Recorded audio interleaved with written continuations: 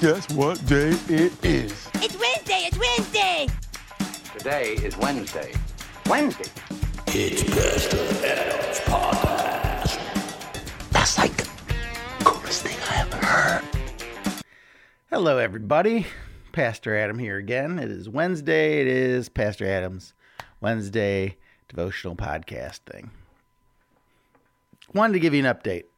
If you've been following me for the past year and a half, you know that I have a shoulder issue. And I've complained on numerous occasions that I just wanted to get an MRI. I know something is torn. I know it's messed up. I need it fixed. And the doctors, the insurance, they just refuse to give me an MRI. They're like, you should just go to physical therapy. And the doctor's like, you'll be fine. Rub some dirt on it. He didn't actually say rub some dirt on it, but you know what I mean. And I've been fighting to get this MRI. I finally got the MRI. And this is a year and some change in, right?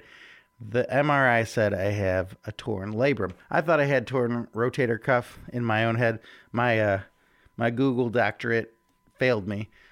Torn labrum, and so then they finally sent me to an orthopedic surgeon to discuss what we're going to do about this. So I had that appointment yesterday. And there were some really good things that came out of it. And one was, so first of all, I get there, I get more x-rays because apparently my doctor's office didn't send the x-rays over. Yeah. And then they uploaded my MRI so that the doctor could have access to it. I sit and wait in the waiting room forever, per usual doctor thing, They want you to just simmer in the room for a while for some reason. Can we just get a good schedule going? Anyways, the doctor finally came in. He asked what the problem was. He checked my range of motion on my shoulder, right? These are all things that have been done like 4 or 5 times from other doctors, the physical therapists, my general practitioner, all that stuff. And after he did like 4 or 5 things with my arm and asked me questions, he goes, I think you have a torn labrum. We're going to have to do surgery. And I said, yeah, you're right. It is a torn labrum because that's what the MRI says. And he goes, oh, you have an MRI? Okay. This dude didn't even need an MRI. He diagnosed it in 5 minutes. I've been waiting a year and a half to get this going. He did it in 5 minutes what it took a year and a half. It's frustrating. And I'm like, so then he looked at the MRI and he said, I also have a torn bicep tendon that goes up into something like that. So we're going to have surgery. He's going to fix my bicep and my labrum. And he says, if I don't do it soon, I'll have arthritis in there. Yeah. Thanks, medical systems that have gotten me here. It's frustrating. Now, something else happened to the doctor that I thought was pretty awesome and touching. And so I want to share this to you. So he's talking about the surgery. It's not a big deal. He said it's not a career ender, but it's a season ender. That's what he said. Now, I don't know what season he was thinking that I'm in. Maybe because I said I work out and it hurts, whatever. But I said, well, for the recovery time, he said I have to have a sling. I go, well, I'm a worship pastor and I play guitar. And he goes, oh, that should be fine. As long as you're not raising your hand over your head, which is great news because I don't want to be out for an extended period of time. But in him hearing that I was a worship pastor, he goes, oh, so you're a believer. So are we. And he's talking about him and his nurse that was with him. And then he said, can we just pray right now? He goes, I'll give you 110% of what I have, but God is the great physician. He's the one that does the healing. I'm going to do the best I can with the skills that he's given me, but we know it's all up to him how this turns out. And then we prayed for a couple minutes, and it was like a deep, good prayer that you just felt the Spirit working, unlike let me pray for you real quick, like as a something to do. No, this was intentional and good. And I thought that's never happened to me in my life in a doctor's setting. I had another doctor in Illinois who said that, he's a similar thing that the God is the great healer and that he can only do it, but he didn't sit there and pray with me. So it was pretty awesome. Pretty good stuff. Silver lining to the cloud that was the year and a half of trying to get my shoulder fixed. So that's that. I wanted to update you on that because I know you guys were like, hey, you haven't talked about your shoulder in a while. We really need to know. And I'm like, all right, I got it for you. Anyways, today we're going to have a bit deeper conversation or devotional podcast. Last week, I had a little bit of a weird one where, I swore off the Cowboys and was angry and frustrated and a little hurt and disappointed all at the same time. I tried to add some scripture in there to show you where I was coming at, but it wasn't my best. I know it wasn't my best. Not by a long shot. So today, we're going to get a little further into a real live devotion. So let's start with this. One of my favorite shows to watch ever. I love it so much. So does my wife. We watch it together. It's a Netflix show called Love on the Spectrum. And it's about autistic individuals looking for love, going on dates, like mostly for the first time, trying to find a husband or a wife. And I think both my wife and I like it because we have a child on the spectrum, but also we both love it because in this world that we live in, full of bad stuff like, hate, division, anger, darkness, whatever you want to call it, this show is very uplifting and positive and heartwarming. And that's even when the relationships in this show don't work out because, I don't know, there's just for me, watching the show, when you watch any kind of reality show, there's still some sort of agenda that's happening in it. And you feel like these people on the reality shows are being fed lines and trying to stir up drama. This doesn't seem like there's ever anything like that. It feels like the producers are just rooting for these people as well and trying to do everything they can to help them find love. And the attitude of the people on the show, the individuals with autism, they're precious. And it's just like a breath of fresh air.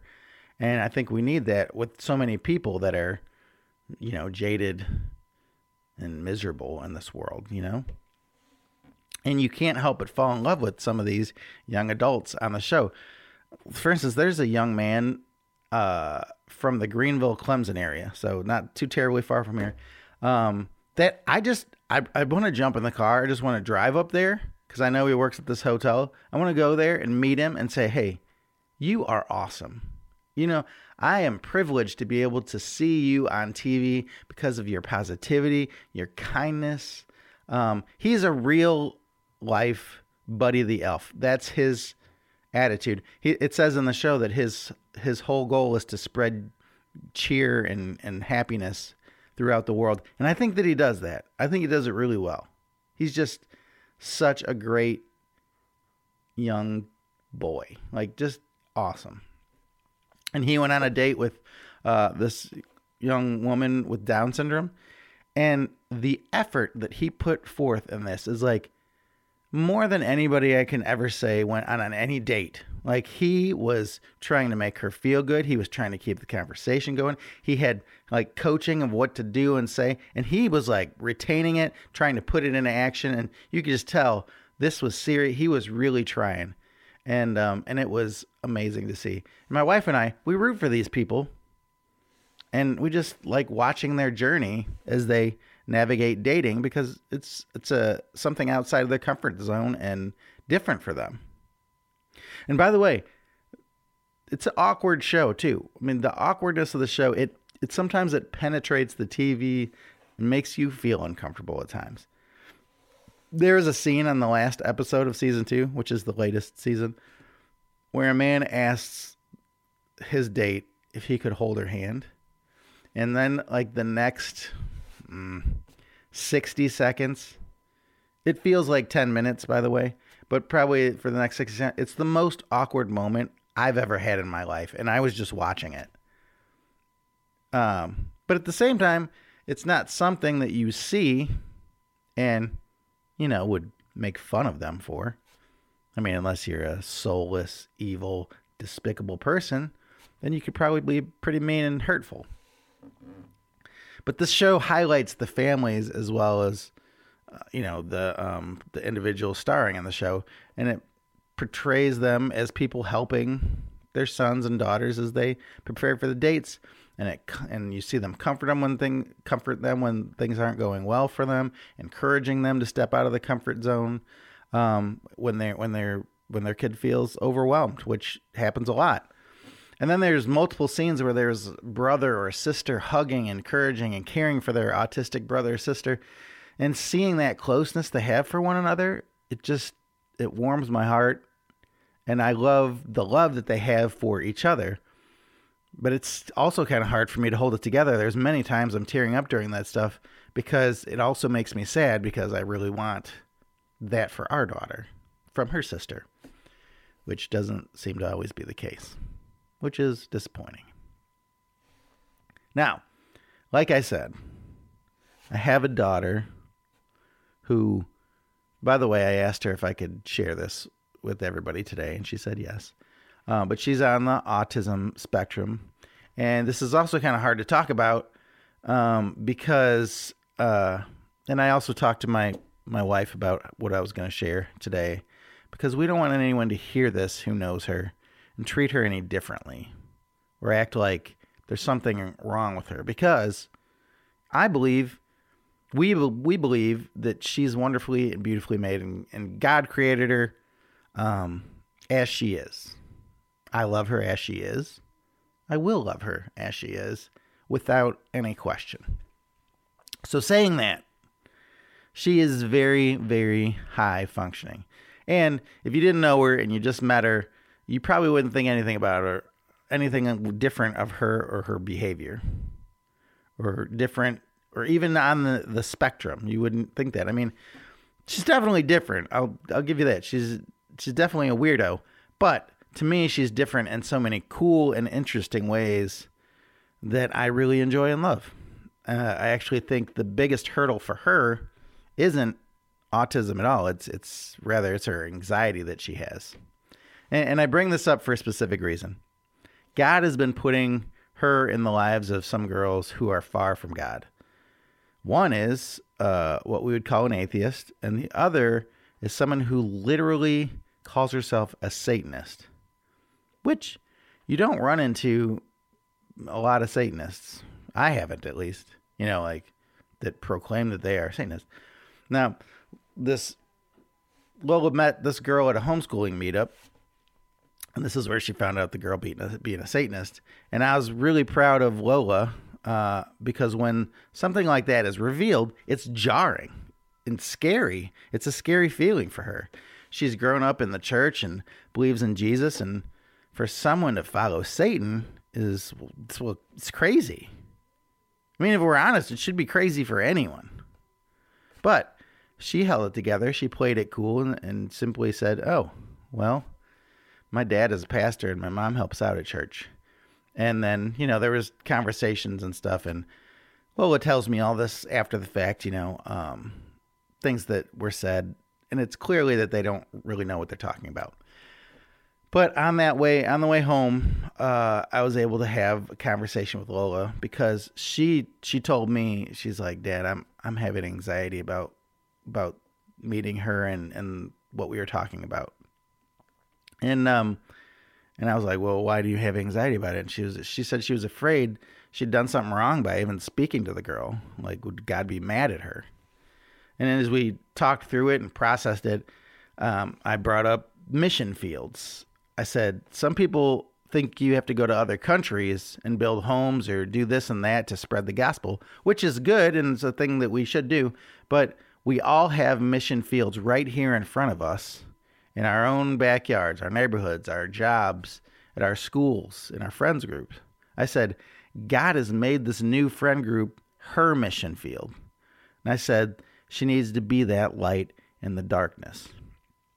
But with Lola, there's a lot of fear and things, and she responded with, but you know how if I keep talking about Jesus and telling her things, she might start to believe, because we always talk about planting seeds in people, and we may not see any results right now, but you planted the seed, and so later on in life, she will come to faith. all that kind of stuff. She says, if she starts to believe, what happens if when she's talking to me about Satan, I start to believe a little? But I said, that's not how it works, because you know the truth. We know that there's lies and there's truth. And when we are in the truth, we won't be swayed. But I love how she was concerned about being led in the wrong direction and doing the wrong things. And I like that she's scared to do that, because we know from Scripture, fear of the Lord is the beginning of wisdom, which is in Proverbs. So that makes her wise. There's also an instance in that conversation home when we were talking about it, that I said to her, there's going to be a time in this friend's life when she might be alone in her dark room, feeling sad and empty and hopeless. And she might think, I wonder why Lola is not feeling this way. What does Lola have that makes her so happy and different? Now, you may think you know where I'm going with this devotional, but I don't think you do, because I'm about to take a turn into unexpected land now.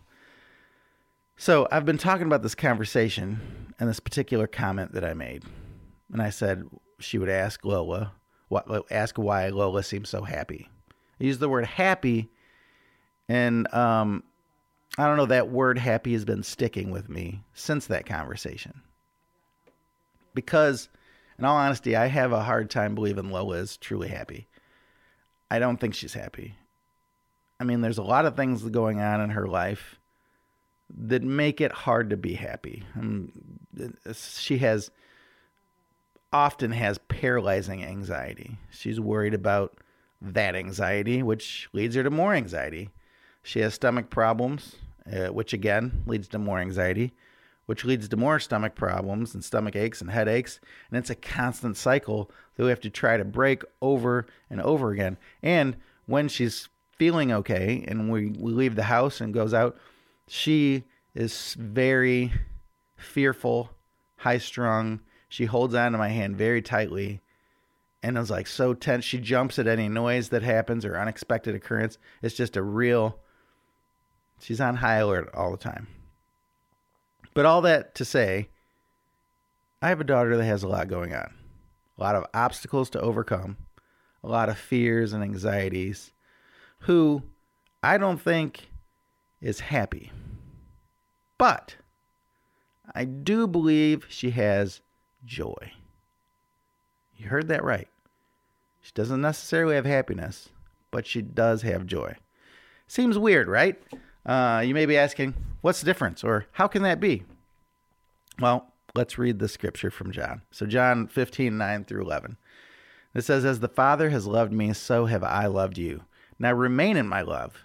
If you keep my commands, you will remain in my love, just as I have kept my Father's commands and remain in his love. I've told you this so that my joy may be in you and your joy may be complete. You notice in there, Jesus didn't promise us happiness. He promised us joy. And there's a big difference. Now, we would like to have both joy and happiness, but let's see what the difference is between the two. Joy versus happiness. Now, I was looking this up to doing some research. I had an idea. I feel like I know what joy is, but so I looked and I found on Compassion International this kind of description or difference between joy and happiness. It says joy is an inner feeling. Happiness is an outward expression. Joy endures hardship and trials and connects with meaning and purpose. And I like that. I like that description. With Lola, for me, I see her purpose every day. I see that God placed her and me in my wife's life for a reason. God made us her parents for a reason. And in the 15 years she's been here, we've seen God move in many different ways, which has impacted us in mighty ways. Now here's another part of that description. A person pursues happiness but chooses joy. That's like the world choosing to pursue whatever makes them happy, which we see on a daily basis. If it makes you happy, you should do it. You do you. You only live once. And there's a lot of sinful things going on in the world that just make people happy, and that's what they're going after, rather than searching for the joy only found in Christ. It's kind of like the scripture from the scripture of the narrow gate, Matthew 7:13 through 14. Enter through the narrow gate, for wide is the gate and broad is the road that leads to destruction, and many enter through it. But small is the gate and narrow the road that leads to life, and only a few find it. So back to the happiness versus joy. Happiness doesn't bring joy, and joy isn't the byproduct of happiness. Joy is something grander than happiness. And I remember hearing this quote from Jim Carrey, who has everything that would make him happy. And he said, "I wish everyone could get rich and famous and everything they ever dreamed of so they could see that's not the answer. You can chase followers and money all you want. Don't let me stop you, but I hope you realize beyond your basic needs, it won't do much." So he sees all the things that make you happy. They don't bring you joy. They don't bring you peace. They don't bring you contentment. And I know that I know some very wealthy people who are happy, but from my perspective, they don't seem to have joy. And on the other hand, I've met a lot of people, know a lot of people, are friends with a lot of people who are living paycheck to paycheck who do have that joy. And the common denominator is those people who have that joy are believers. That joy is found in Jesus. Another thing about joy is a fruit of the Spirit. And when we find joy, it's infused with comfort and wrapped in peace, and it's an attitude of the heart and spirit. In Galatians 5:22 through 23, it says, "But the fruit of the Spirit is love, joy, peace, forbearance, kindness, goodness, faithfulness, gentleness, and self-control. Against such things there is no law." So, in Paul's letter, he explains that we're justified by faith in Jesus Christ, and he talks about the fruit of the Spirit, which is how we're supposed to live as redeemed children of God. And when we read those fruits of the Spirit, there's 9. There's 9 attributes or characteristics that are included in the fruits of the Spirit. And they're called characteristics because they become traits of the one who follows Jesus in their life. And they're called fruit because it's a byproduct of the tree that they grow from. And in this case, it's Jesus. He's the vine, and we are the branches. And we learn that in John 15:5. "I am the vine, you are the branches. If you remain in me, and I in you, you will bear much fruit. Apart from me, you can do nothing."